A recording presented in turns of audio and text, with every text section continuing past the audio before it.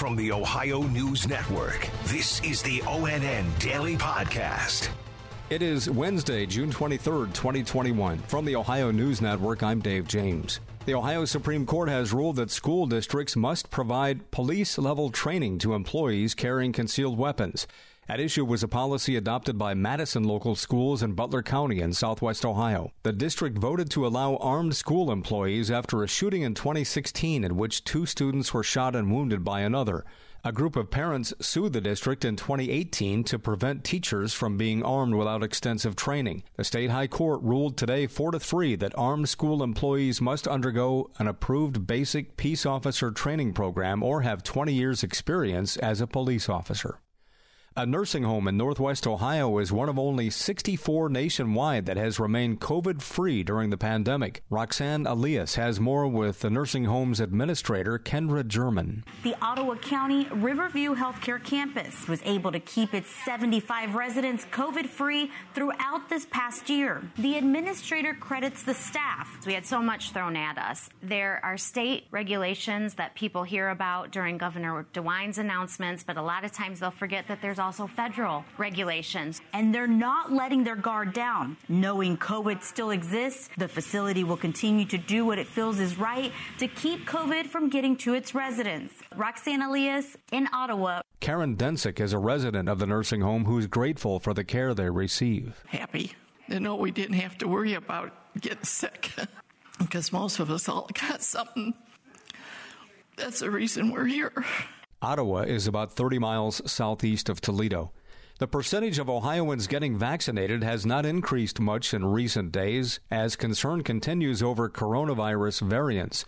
Dr. Ian Gonsenhauser is with the Ohio State University Wexner Medical Center in Columbus. A bunch of variants have been identified, and the longer COVID sticks around, the more variants we'll see, and the more likelihood there is for something that will be resistant or not as responsive to our vaccines or other treatments. So, if you want to be part of the solution, get that shot in the arm, and let's keep this thing moving. Fewer than 60% of Ohioans aged 12 and up are vaccinated, although it's more like 80% for people over age 65.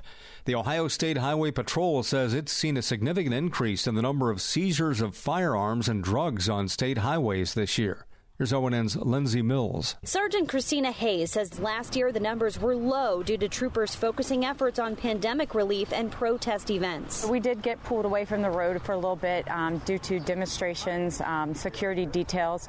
Also, we did a lot of community involvement. Taking a look at this year compared to the average of the last 4 years, the number of firearms seized is up to 968 so far this year compared to the 4-year average of 646. Lindsay Mills in Columbus. Financially troubled Lordstown Motors invited reporters to see progress being made at the former General Motors plant, where electric pickup trucks will be made. Here's Mark Namick. There were no politicians and only limited access to executives. The day was all about the truck. The company gave reporters a 90-minute tour inside the plant and rides in several prototypes of its endurance truck. Engineers took questions about electric motors, battery technology, and giant presses that stamp out car bodies. Officials say they plan to begin building trucks in September and deliver the first ones in December. With about 450 people working inside, they hope to produce about 1,000 trucks by year's end. I'm Mark Namick. Ohio's top Republicans are skipping former President Donald Trump's rally this Saturday at the Lorain County Fairgrounds in Northeast Ohio. Governor Mike DeWine and Lieutenant Governor John Husted will not attend the event. Governor DeWine says he has a family conflict. Husted did not give a reason why he wouldn't be there.